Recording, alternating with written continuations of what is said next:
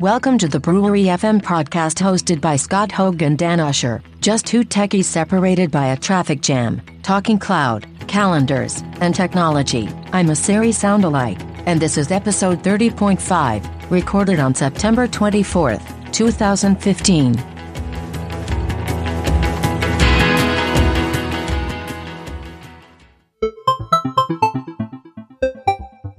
Who cares if it's 9:48 p.m.? I'll go to sleep when I want to. That's the spirit. I mean, I'm glad you could get together for episode 50 of the Brewery.fm podcast. Are we up to episode 50? That's pretty amazing. I'm just going to skip a couple numbers. That's fair enough. No one will know the difference. Of course not. No. Everybody already took it out of their podcatchers anyway. So, I'd like to invite people back to the show. And I'd like to use Microsoft's new garage toy called Invite. Think it'll work? I don't know. It's iPhone only and really doesn't play nice on the iPad. That's a shame. Might have to give it a go, though, for a week or two here on the iPhone, just for jollies. Yeah, it's kind of like that Office 365 Groups app, which is also iPhone only. Very inconvenient. So I didn't know you were carrying around Android these days. I am not. So therefore it's inconvenient? Yes. Well, they keep tossing these apps out and they think people only use their phones. It's kind of the end of the world, Not all of us are on phones all the time. I like to rock my tablet occasionally with split view and slide over. Things that have been around for a while. But no, I agree. I'm stuck in that same boat where it's not always having the right device at the right time. So it would be nice if they would make a responsive app that would actually realize what device I'm on and build towards that. Maybe next time. User voice. Once things get out of the garage. So it's been a while. I know we don't want to bore people too much, but any exciting things going on down your way? Let's see. Exciting things going on down my way.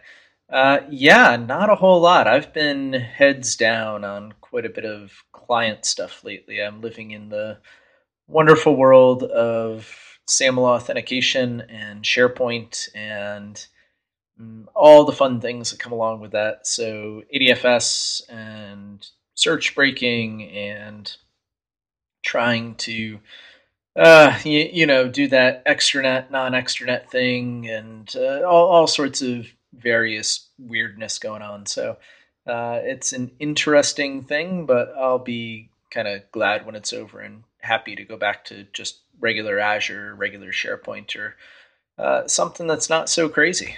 Yeah, man, I totally hear you on that one. The times where we're pulled out of our element to go, work on identity stuff, just, yeah. I mean, I know you and I both have a thing for identity because it always tends to be that one thing that folks kind of forget about. And then 2 years later, they're like, well, I deployed it using a MySQL database, LDAP thingy, and it works. And you're like, yeah, and that's why nothing else works. But yeah, when we're pulled out of our element and just have to work those core infrastructure tasks, it can be a little monotonous. I think that's what always draws us back to the world of SharePoint. Just you actually get to do a little bit of people interaction every so often, which for us as introverts, I know is a little strange. Yeah, it can be a little rough sometimes. We all adapt and make it work. I know you're in the same boat I am, where we're doing the consulting thing. So it's not even always being heads down and technical, but having the ability to get out there and talk to folks and discuss ideas and kind of just move things along. There's days that we get down and technical, and then there's other times where I feel like a glorified project manager without any of the project manager credentials. No French benefits. Yeah, I'm not getting those PDUs like I'm supposed to. That's a shame. Yeah, so I guess I'm kind of in the same world where it's often, like you mentioned, the world of consulting, which is cool at sometimes because you get to, work more on, I hate this term, solutioning, which is great, but when you look at it and you turn around and you go, oh, what all has changed? It can be kind of painful to step back into the arena. Speaking of which, I kind of giggled because I realized that I was getting lax on my Azure-tude, if that's a term, when I went to go and do the little update for the point releases for the PowerShell commandlets, and I realized, wow, I'm 2 behind, huh? So yeah, that tells you Yeah. on my personal machine when I do that, and I go, uh-oh, what's going on? Yeah, wait until the next one drops because it should have the whole split of the modules for ASM and ARM. Hmm. And that means there's going to be multiple versions sitting out in things like WebPI. So when you go out there, you're going to have, whatever they end up versioning it, it should be 0.9.9. You'll have two versions of that. The legacy one, which doesn't have the split module, and then the split module, and fun times ahead. That's probably on the horizon, coming up pretty close, because based on their typical cadence of releasing dot releases, it's usually like 2 or 3 weeks, and we're up to 14 days since the last release. So, would not be surprised if we see .99 or .9.9 come out here shortly. For anybody that is new to the show or has never really decided to go back and listen to the old shows, bless you. Um, Back, I guess, earlier this summer, the Azure team had a little kerfuffle.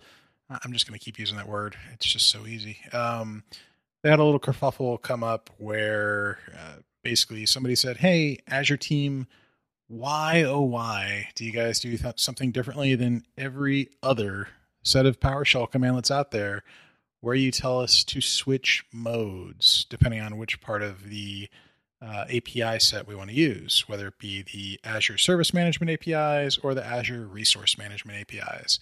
And surprisingly, after I think it was like 3 or 4 days of just kind of Q&A back and forth between Azure Product Group folks and just some friendly citizens in the Azure township, if you want to call it that, out on GitHub. They had a little discourse, and all of a sudden, boom, the product group came back and said, you know what, you're right. We should deprecate the switch Azure mode commandlet. Excuse me, not commandlet, but,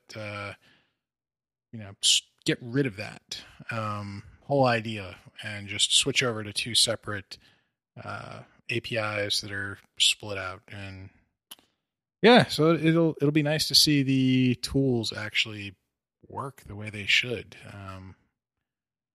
I personally, I think it's kind of funny that this has been around for as long as it has, and it didn't gain enough momentum moving forward. But hopefully, we'll start to see in, I guess, .9.9 some goodness. Yeah, taking a look at the wiki, the kind of notational date they have in there is September 25th. So let's see, we're recording on September 24th. So if everything comes together, they would have it out by the end of tomorrow. I don't think that's going to happen. They haven't been updating the Wix files and everything else like you'd normally see moving in.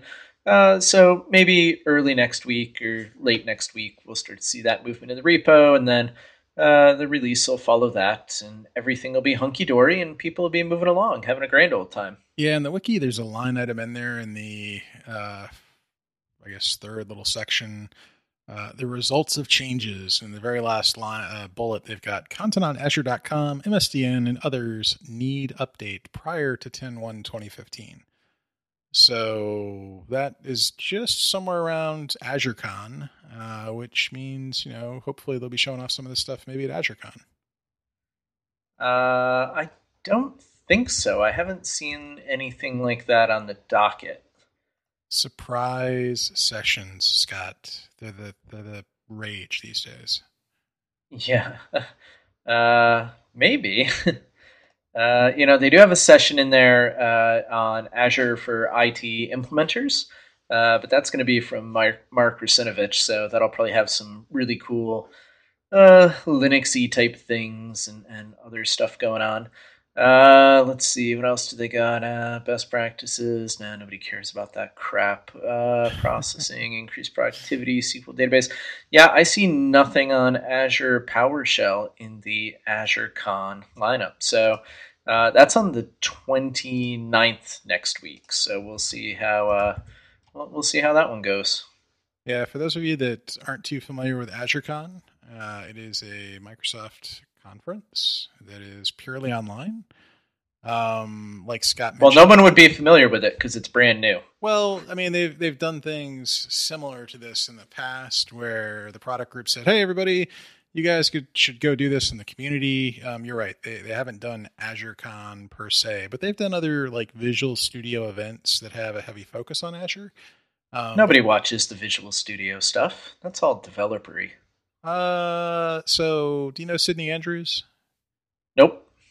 He helped write, what did he help write?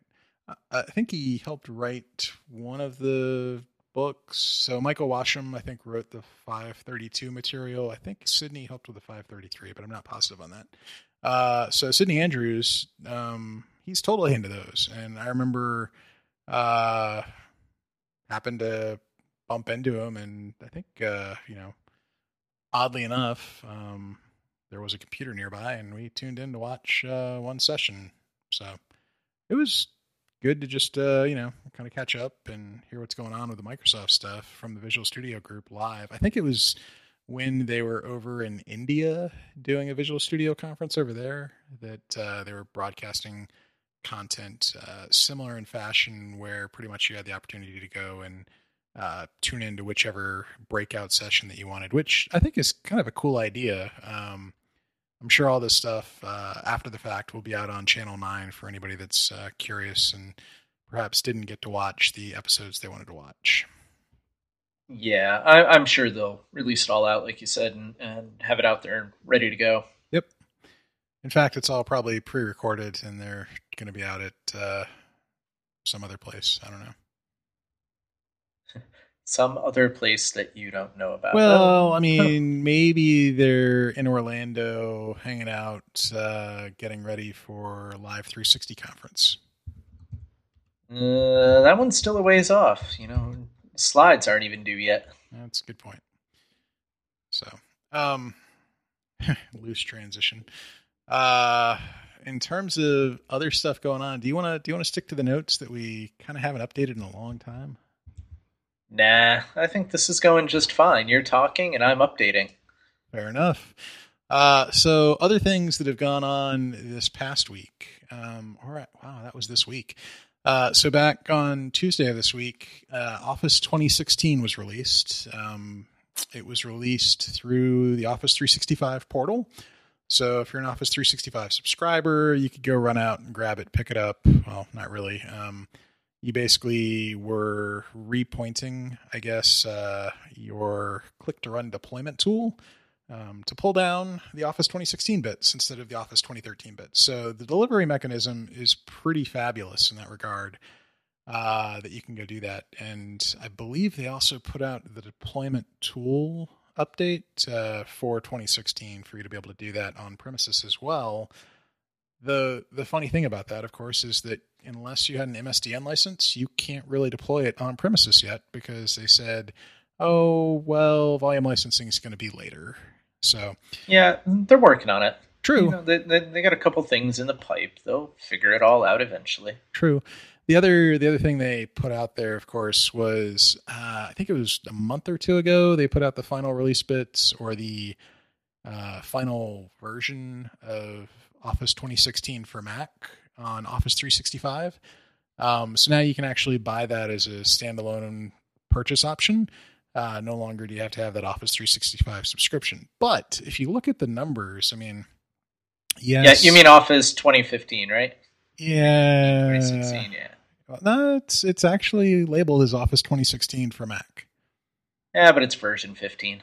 Yeah, I know. And it's closer in UI perhaps to what is out there for the Windows side, but from a capability perspective, it's not quite parity yet. Is what it is. Some other interesting things that came along with that, of course, the Groups app, I guess, was also released for good old iOS devices, like you mentioned.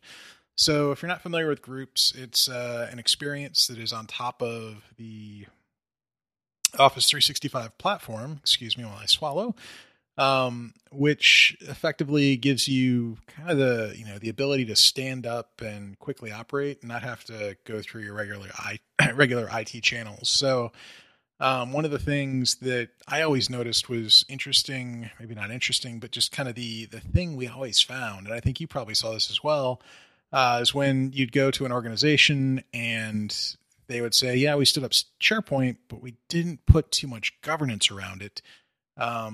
But it spread like wildfire virally. People were just using it, and then we ran into problems because we didn't have governance in place. And so then over the past couple of years, we see organizations clamping down on governance, and it almost makes the tool set unusable. So that happy medium, where does that exist? So Microsoft, they said, you know what, we've got this Office 365 platform. Let's build this experience that allows folks to do things in a viral manner, but still have some technical governance in the back end. So the Groups allows you to go quickly stand up those public or private teams, but they're not team sites, sort of. And they've got that shared inbox. They've got the calendar. They've got the cloud storage available to them for files. So it's like a document library. It makes use of the document libraries that you usually provision for like SharePoint. And then it's got the inbox and calendar that you'd usually have like with an Exchange mail resource box. And add on to that, you get a OneNote notebook and all of it. So it's interesting. It's an experience, and it's something that you can access through Outlook 2016, also through the web, through OA or Outlook on the web, I guess. It's no longer OA, as well as through your OneDrive for Business, which interestingly enough has been recently skinned. So there are all these new things, widgets and whatnot coming on the Office 365 side of the house. But the Groups piece now also has the ability for at least the iOS users to take it on the road with them. Interestingly enough, this article also says Android and Windows Phone. I haven't validated if that's true or not. Yeah, so you can go to groups.outlook.com, and that'll fire up and has the links to all of the different apps and the stores they're in. So Android and Windows Store are up today for that as well. Cool. That's fantastic. Did you, I thought it was interesting also as a part of this release, they made mention of two other things. Well, they made mention of two things that I could not really care too much about, which were the real-time co-authoring, which they've had in the web app since 2013, and Skype for Business available in client apps. And I could have sworn I saw an update for someone on Twitter had something like a Skype for Business iOS app link. Is that true? So there is a Skype for Business for iOS, but it's still in preview. It's not on the public app store, at least as far as I know. So you have to have your tenant admin go in and sign up for it and, do all that fun stuff. There is a little bit of a paper that was put out on Skype for Business for iOS out on the MS Download Center. So we can certainly include a link to that in ye old show notes. But other than that, I haven't played with it. Mostly I'm tied into my work account these days. I don't have too much going on in my test tenants, and it's enough of a pain to, go and turn some of that stuff on and play with it with fake data and everything to make it work, that sometimes it's worth just waiting for the real thing to pop up. Yeah, and I agree with you on that. I think I seriously don't remember who it was that said that on Twitter, but I guess because it was a Microsoft link that they were probably pointing at that document. And of course, if I do a search right now on the iOS store, no Skype for Business. So yeah, if we can include that link to the Skype for Business iOS bit, that would be interesting to some folks, I'm sure. Yeah, it's just some architecture kind of stuff. Hey, here's what's coming, blah blah blah, yada yada yada, all that good junk. Still link. The other two pretty cool things that they put in that Office 2016 release article, though, were the Office 365 Planner and GigJam. So I was down at World Partner Conference back in Orlando in July, and let me tell you, it was hot. Not quite as hot as Australia, but I felt like I was melting. So yeah. And that's where they showed off GigJam, which was pretty darn cool in the fact that you could, take data sources and just drop them onto like a canvas and then start sharing those resources, specifically different parts of the resources, to different users. So very cool technology. Hopefully some point down the road, that will be a little bit more open. It would not surprise me if this was similar to the Delve Organization Insights. If that went with a special SKU, just because to me, it's way above and beyond what an E3 user should be expecting out of the box, but we'll see. Yeah, well, so GigJam is all private preview now. It's not actually scheduled for release until sometime next year. Yep. And it's all kind of ethereal what's going on with it because it comes out of a slightly different group. So GigJam is being led by Microsoft's ambient computing team. So it's not something that, comes straight out of Office or something else. And I don't know much about what that team does. Most of the articles I've seen just say, ambient computing team, we don't know what they do because they haven't released a product yet.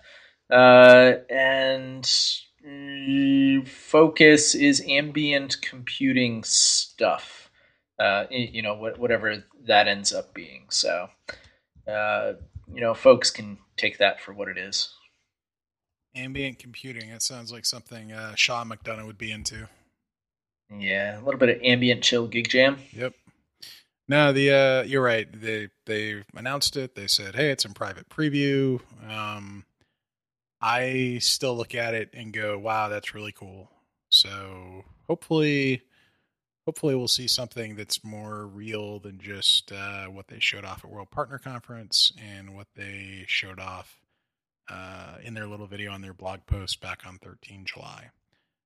But the one that is coming soon to an Office 365 tenant near you that has first release turned on is the Office 365 Planner.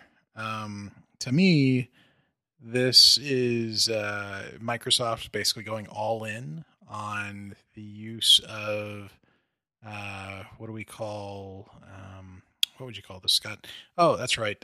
Social collaboration and Office Graph. So no, you got it wrong. You would call this a Trello clone that has ties into Office 365 groups and some other things. Like if you read through some of these posts, like GigJam, I can get It's something like Planner though. It's like, well, you've already got Delve and you can already pin things to boards and you can already do stuff there. Like, is this just another MVP thing that, hey, we went for a minimum viable product and guess what? It's going to be once again minimally viable once we release it. And then it's going to sit there and do whatever and churn. Like, I don't know. I see like all this stuff coming down the pipe. It's like, you guys have so many other things you could be working on. Like, the Yammer Group story, like that's still not sealed up and it's not going to be done until sometime next year, they're saying. Like, why is it taking a year to integrate Yammer Groups in when we're still releasing all these other new products and everything else? It's all part of that fatigue thing. So I think the only thing that is added in that's a nicety for Planner is the ability to, and this is just me, the ability to actually have your My Tasks be a filter for it, where you can actually see visualization charts that are associated with what the statuses of those tasks are. Now, the caveat is that, again, is this something that's really targeted at the end user? Maybe. Is this something that's targeted at like the project manager, perhaps, that wants to be able to see what his team is doing? Sure. Maybe he should be using the appropriate tool instead of trying to copy, like you mentioned, Trello. Maybe you should actually be using the appropriate tool set like Visual Studio Online if it's developer group, because otherwise I'm not totally on board with this yet, but I think it couldn't hurt to at least give it a whirl. Yeah, we'll see what happens and what goes on with it. It's like even some of that stuff though, I'm always eternally confused about, because we've got things like tasks in SharePoint Online, and we've got tasks in Project Online, and we've got tasks in Outlook, and someday we'll probably have tasks from Wunderlist or some other acquisition that they've made. So like when you look at Planner and they just say, oh, it tracks tasks. Awesome. Tasks from where? Like, is that going to be everything? Is it going to be something? There's just so much going on. Everybody's going to have to take some time and step back and figure out what it is this stuff actually does. And I don't know how it goes for some of the organizations you work with, but I know quite a few who just see the Office 365 stuff and they go, ooh, new shiny. And they never take the time to think about what's it doing, what's it going to mean. Hey, now that this is out, should we stop using this other tool? Should we keep using this one? There's not much thought that goes into it from the consumer side of things, or I guess from the consumption side. Quite often people are just going out there and kind of flipping things and turning things on. And then, let's be honest, like the admin experience isn't always that great when they release this stuff. They'll throw something like Planner out and there won't be many IT controls around it because, hey, that's the MO and that's how they do things. So that's fine. But, it's just another one of those confusing things to me. I don't know. Maybe I'm getting too old for this stuff. No, I mean, I agree with you. I think there is a lot of confusion around this just because, we introduced Organization Insights, and while that's just rolling out, everybody's getting sort of giddy about it. Maybe, I don't know. But at the same time, folks are just starting to get used to the microsites that you can kind of build out inside of Office 365, and they're just getting used to Delve and throwing this in there, and it's just kind of like change fatigue. So I personally, I liked what 2013 brought to the table and giving you that aggregated view of all your tasks in your MySite. You mean the one that they took away? Well, they took away the ability to sync to it. They didn't take it away necessarily. Yeah. Well, they broke one of the best parts of it. Right. So yeah, I don't disagree with you. I think it would have been nice to have allowed that to stay in place. The fact that it is going down towards more of this social collaboration, Trello-esque, Delve, Office Graph conglomeration experience, I'm not a huge fan of, because while we definitely see people using apps more and more, I think we still also see people having to go offline and not have mobile service with them, or have really crappy mobile service because their Starbucks still uses AT&T Wi-Fi instead of Google. So personally, I wish they had left what was there in there. Would have been great. We'll see how this pans out. There's always next year. We'll have something new and shiny to distract all of us. Yep, that's true. So I think the only last thing that I kind of wanted to, toss out there is really that Invite app that they threw out there. And again, it's similar to the other app that got thrown out recently, which is really Send, right? So Send, for those of you that didn't play with it, was effectively a little app that ran on top of your mail server to allow you to send really short messages as though they were chat conversations through email. Neat, kind of, sort of got distracting when I actually opened up my real mailbox because they weren't all like segregated off somewhere. Yeah, not the greatest thing in the world. So this Invite app, I may or may not try it out, but again, it runs on top of your Office 365 tenant, so it's going in and basically allowing you to do calendaring with everybody, similar to how you would do calendaring anyways. So this is, I guess, their Ooh, attempt. not really. You're totally selling it wrong. Am I? Well, I guess I look at it. It's more, people talk about the ability not to see others' calendars outside of my organization, right? Right?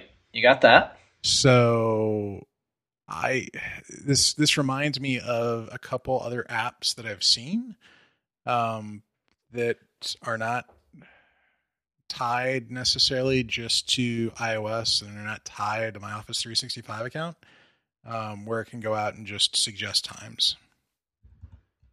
Right. So this is more about you're not even going to send out an invite. You're going to say, I want to have a meeting, and this is the group of persons that I would like to have a meeting with. And that group of persons gets an email, which they respond back to with the times that they are available. And then it's your job as the person who sent the invite to figure out, what all that means and everything else. So it's this weird disconnection of or between your calendar and the things you see versus the things you can't. So depending on the audience and how big your meetings are, like this could be helpful, it could not be helpful. I use something called Calendly. I don't know if you've ever seen this, but it's one of those websites where you put your availability into the website. So, you'd say, I'd like to meet this week between Monday and Wednesday. And then everybody gets a custom link and they go to that website and they say that they all kind of click the times that they want to link or that they can meet, and you put it all back together on the other side. So I'm hoping they add something like that eventually, because I can see it getting pretty messy. When you hop into these like 30-person meetings, and like this isn't going to be too useful for that. But if you only got to get a couple of folks together, it's worth throwing it out there and seeing what it can do, especially if they're not within your organization. But until they have some of that like component, like a Calendly or something like that, it's kind of tough to get everybody to buy into it and be able to use it for larger audiences, I think. So I think I'm going to give it a whirl, and I'm going to see just how well it works. I will report back next week as to how many meetings I'm actually able to schedule using Invite. We could try it, and we could try and actually like schedule the podcast or something. Yeah, we could do that. Maybe. We could, but let's not get too far ahead of ourselves. Yeah. We should just record next Saturday. Let's do it. Live. Yep. So I mean, I could see it being useful in some instances, you're right, but I could also see it being a pain in the butt. And like I mentioned, and I think like you just mentioned, there are other tools out there that folks have already built that seem to work well. So, and according to this, it does work with any email. It doesn't require to use Office 365, but it works best if you use Office 365. Correct. Yeah, well, that goes back to it's not actually doing a calendar type thing. Like it's not sending a proper invite or anything until everybody kind of picks their time and that's been reconciled. So, you're going to get some better integrations by tying it into an Office 365 account, because then it'll have access to your Exchange Online calendar and things like that, versus just going into your Gmail account and saying, hey, send emails. I think just to spite it, I'm going to try and use it with Gmail. Yeah, that'll get you. I've been trying it while I'm sitting here, and it's just spinning at the sign-in screen. Worked for me. Well, as long as it works on your machine. That's my favorite. Yeah. So yeah, that's what it is. So we did get one request to discuss. You can laugh at me about this. To discuss how to properly use Yammer. What's Yammer? Oh, dude, this is precious. When I go to that link that the invite app sends me, I get a server error in application. That's all right. I'm still waiting to sign in. It'll be done eventually. Never. Wow, this is like not good. Yeah, I think their webpage is down. Must authenticate. What's my password?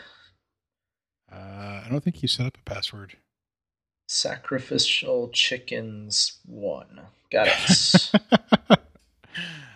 Yeah, it's what I use all the time too. Yeah. Yes, we digress. Yammer. What's going on with Yammer?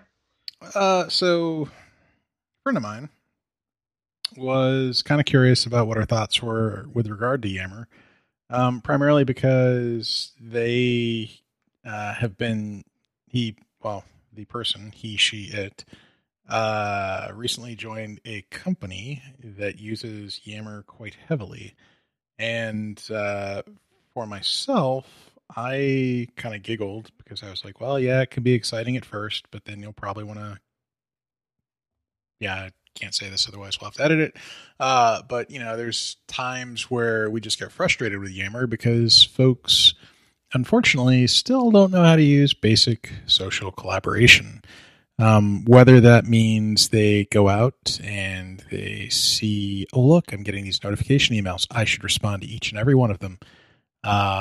And they forget to put the 2 dashes above their signature line. And so then we get this huge signature line as a part of their wondrous message that shows back up in Yammer in a thread, which I guess is okay, but it's just annoying to look at.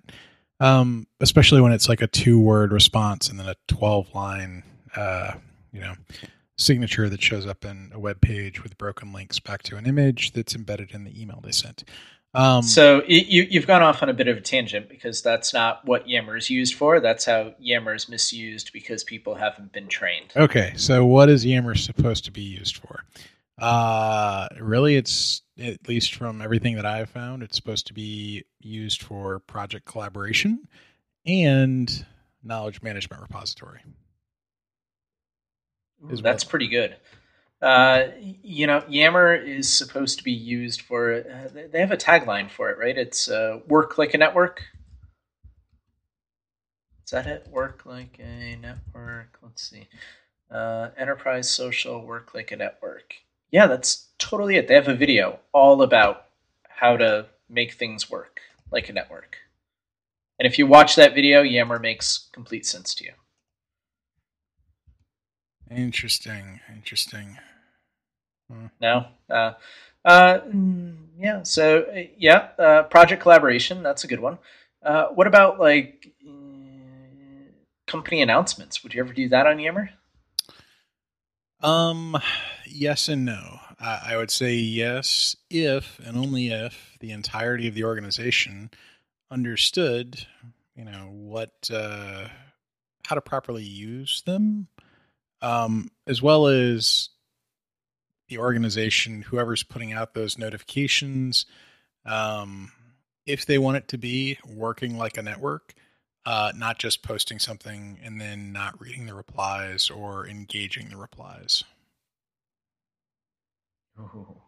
Wow, you're asking for a lot there.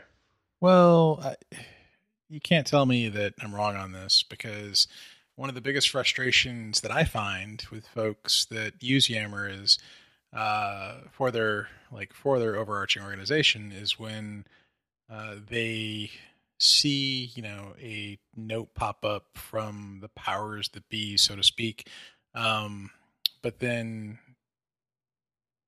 50 people from the organization reply back and say, hey, what about this? Hey, what about this? And then it's just crickets. And it's kind of if we're going to use this, we really need to use this, not just, hey, we're going to post and run. So again, we're back to kind of like training or having a plan to implement this tool, right? Like what are we going to do with it? Do we want Yammer to be our primary file storage mechanism? Do we want Yammer to be about project collaboration? Do we want it to be about maybe business unit collaboration, or like do we want to focus it on cross-functional teams? And a lot of those things fall under the moniker of Office 365 groups, or the way that's being pushed right now. And groups has zero integration to Yammer, so we've always got to be mindful of what's going on there, or at least until the second half of next year. So only another 8 months away, to see what's happening on that side. But Yammer's a tough one, right? It's like any other tool. You've got to decide what it's used for. You have to evangelize it and push it out there in the proper ways. I know within my organization, we get a lot of pushback from folks who are just used to things like the old distribution lists that are running around for our developers and some of our like internal consultant networks and things like that. It's, hey guys, why don't you go over to Yammer and ask this question? And usually you get the cheeky response, Yammer, oh yeah, I've heard of that thing. I think I went over there once to log in. Okay, well, I'm going to say our adoption really isn't great when everybody just jokes about the fact that it's sitting over there and it's ready to go. So, I think one of the biggest failings I see with Yammer implementations is nobody really has a plan going into it. They've either gone in with the horrible assumption that Yammer is like Facebook for the enterprise. If that was the case, you should just use Facebook for work and be done with it. It's a little different, and it has some oddities and some other things go into it. But it can definitely be great for, like you said, those quick kind of one-off focused scenarios, as long as that's laid out and, communicated to everybody ahead of time. And then you've got to have somebody around to massage it and, feed it and water it and keep it going, because it's like anything else. It's not going to do well without a little bit of governance and somebody, following up and making sure that, hey, we're actually following the rules of the network. And did you know that, we have such and such network policy, or this posting policy, or, hey, these files don't belong over here. You really should put them over here, and maybe put a link to that file. And yes, we know it's a pain, but, that's just the way our business does things. Yeah, I guess I'm slightly jaded just because I see a lot of folks not properly implement it, or they do what a lot of people do with technology projects, where they throw something out there, they say, haha, look, I've done this magnificent thing that's going to bring enterprise collaboration, and then walk off without actually doing anything to help with that governance side of it. Yeah, like everything else we talk about, it always comes out to having a plan, right? And then once you have the plan, stick to that plan, and hopefully you make it all work. Quite true. No, mind blown. No, I mean, it's similar to 95% of the technology projects you and I work. It's always the devil in the details of, oh, we want to do this really special snowflake thing, or, hey, we have this organizational problem and we think this tool will fix it. So, yeah.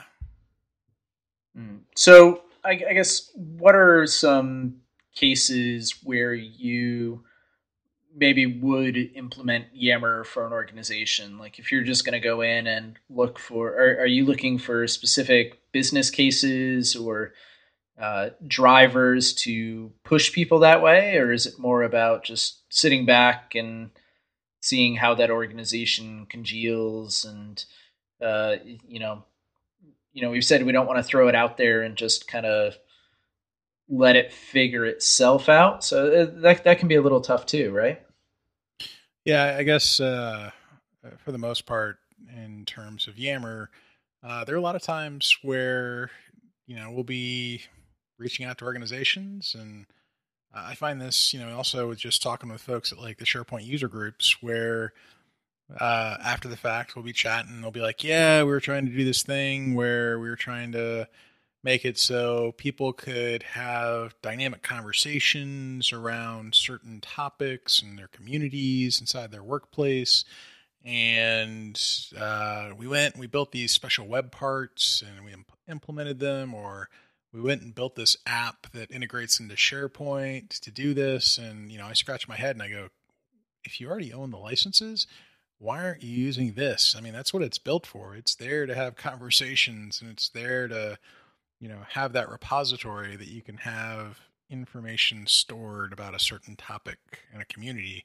And they go, oh, I'd never thought to use that for that. Or one of the things that I think gets overlooked more often than not is the ability to have external networks. So something that isn't necessarily tied to someone's email address.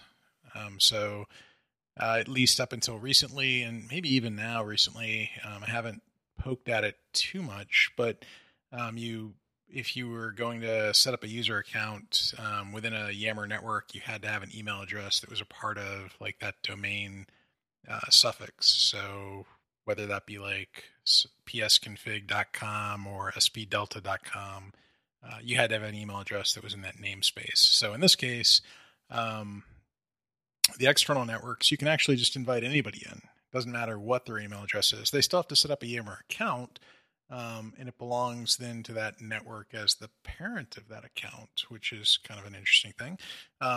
But, you don't necessarily, you're not bound to just single organizations. So one thing I've seen that work really well for is if you have a group of people that you're trying to get together and you don't feel like having to email things out continually, and you don't have licensing for, say, SharePoint, using Yammer with an external network to set something up where you can post documents, you can have conversations, and that's all you need. So it works pretty well there. So, it really depends on, again, what the requirement is, what an organization is trying to do, and maybe what they have available to them. Maybe they just want to use freemium Yammer and let their information be owned by Microsoft. Wouldn't we all love to do that? One thing I'd put out there is Microsoft does offer a ton of documentation around ways that they think organizations can be successful. So if anybody's ever seen the some of the like Discover SharePoint content, which is now all rolled into the Office 365 Success Center. We used to have the Yammer Success Center. That's been rolled over and is part of the Office Success Center now as well. But there is a thing called the Yammer Customer Success Program.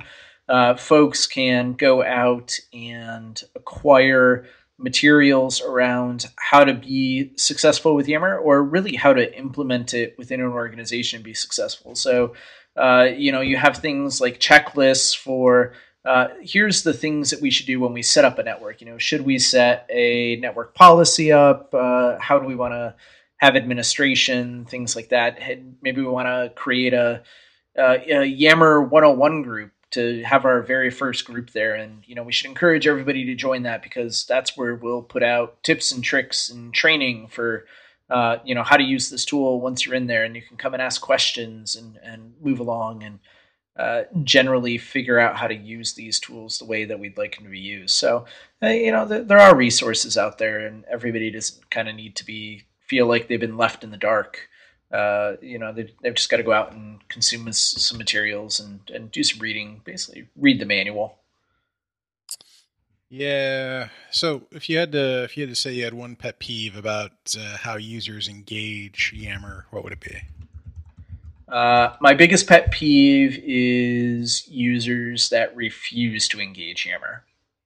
So back to that earlier scenario when you talk to somebody and they go, yeah, Yammer, I've heard of that thing, but no, I'm not going to go over there. I'm still going to post to the distribution list or whatever else. a little bit of the knowledge management side of me kicks in. It's like, well, we're going to lose all that data eventually, because now a new person can't come in and they can't go back and read that and figure out like, oh, hey, we've already solved this problem X number of times. And, it wasn't documented any place. It's not in a wiki. It's in some old project file or something else. It's like, I see stuff like that, and just all the lost knowledge that comes from it and stuff like that kills me. And I've tried to go back and do things, even within the organization I'm in. Sometimes I will actively encourage developers or others, when we have a conversation that comes to a good end, or we actually figure something out along the way, then let's go back and replicate that whole thing over in Yammer so it's there for everybody else. But then, of course, the problem is nobody ever goes over there later to look it up and realize it's there. So I wish more people would actually give it a chance. Yeah, I'm on board with you on that one. I guess my pet peeve is more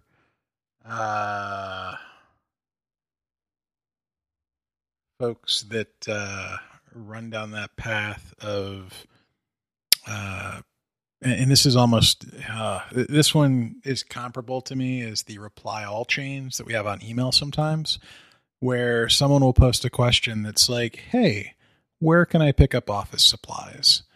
And then undoubtedly folks will respond as though they're the first person responding, whether it's because they haven't taken the time to press the little button that says expand conversation, or because they're using email and they see it at the very bottom of their queue and they're not using conversations for threading, and they reply to it and they go, haha, here's your answer. And it's like, really, dude? Okay. So those, I know it's a pet peeve, and I know it's just something that's stupid and I shouldn't let it get to me, and reacting to things is 100% yourself and not the other person. But it always just, it's like that little, thorn in the side where you're going, come on, look at the conversation. Don't reply if it's already been answered. So yeah, it's some of that big R, little r stuff, right? Yep. Yeah, let's be appropriate and redirect the conversation in the right way. And that's a carryover from poor email etiquette, and that's a whole nother story. Yeah, I'm with you. So I know we're getting close to time. You think you're going to see an iPhone 6s Plus tomorrow? Hopefully, I've got a 6S Plus and a 6S on order, so it looks like they're sitting up in Philly at the moment. We'll see what happens. So I noticed, at least for myself, I did see that the truck from the Apple store, or whatever you want to call it, in Louisville, Kentucky, left at about 4:11 p.m. So somewhere between Louisville, Kentucky, and here, there's a 18-wheeler, UPS driven, that's probably filled full of iPhone 6 and 6S Pluses. So, I don't know. Yeah. Real-time follow-up. I'm still sitting in Philly, so if the Pope gets in my way, he and I are going to have words. I thought he was in New York right now. I don't know. Was he doing DC, then New York, and then Philly? I can't keep up. Yeah. So I skipped the Pope-apocalypse in DC this week, so yeah. Good choice. Good choice. He, I believe he is in JFK in New York right now. And then I think he goes down to Philadelphia tomorrow, maybe? Tomorrow, I think Saturday. So I don't think he got tickets to the Eagles game, but he is going to be down there, which is, for all intents and purposes, I live in the DC area, and it was phenomenal to just see everyone getting excited about the Pope being here. And don't get me wrong, I think it's phenomenal as well. I know you and I had chatted about how there's like a press corps of 7,000 following him, and it's just like, whoa, that's intense. The thing that, of course, was funny to me, and I think you may have heard this as well through friends at work up here and just Twitter, is that it was highly encouraged to either A, take Metro, really good idea, or B, to avoid the DC Metro and all, so as to not be stuck in like road closures and things along those lines. For some folks, though, like it was hilarious to see Facebook posts and Twitter posts and whatnot of folks being like, "Can the Pope come more often? My traffic commute was cut by half an hour, just because so many people weren't going into the district and clogging the roads up." But at the same time, I think Monday there was a fire, I think, on Metro, and then Tuesday there was a power outage on one line. So it's been a mess from like mass transit. You probably saw this as well. The Facebook posts and whatnot for change.org that were "Please bless our Metro," which I thought was a clever use. So I don't know. I still think New York City probably has the best metro system and, the train system and whatnot. But it's been cool to know that he was here in the DC area. If he gets in the way of you and your phone, I'm sorry. He was here, but now he's gone. Yeah, at about whenever he left today, I guess. When did he leave? Yeah, so he left around 4:00 today. Yeah, the traffic definitely all of a sudden popped up like nobody's business because the Pope's gone. We gotta clog the roads up. So, well, you got to keep in mind, it's kind of a weird thing. So I know the government's getting ready maybe for possible shutdown and furloughs and people looking at that, but they basically went telework. A lot of the agencies and things down in DC, said, don't even bother coming in. Just go ahead and stay home. So, that probably eased quite a bit of it as well. And, when you're on forced telework, it's not the end of the world, but then when that's over, it's over and you got to hop back on the road and get back in there and do what they tell you to do. True. I'm pretty excited about, I shouldn't say that. I'm not excited about any sort of shutdown, but similar to yourself, I will probably stick to podcasts instead of the regular news because that tends to at least let me filter out the stuff in the local news that perhaps isn't always the healthiest for one's head. So, yeah, well, hopefully we both get our phones tomorrow and the Pope doesn't get in our way and, nobody has to have words with them. True. Yeah. I think that pretty much wraps it up, at least from my side. Is there any last things you want to cover real quick? I've got really not too much. Let's see. That's it, dude. Rock and roll. Yep. All right, man. Talk to you later. Cheerio, mate.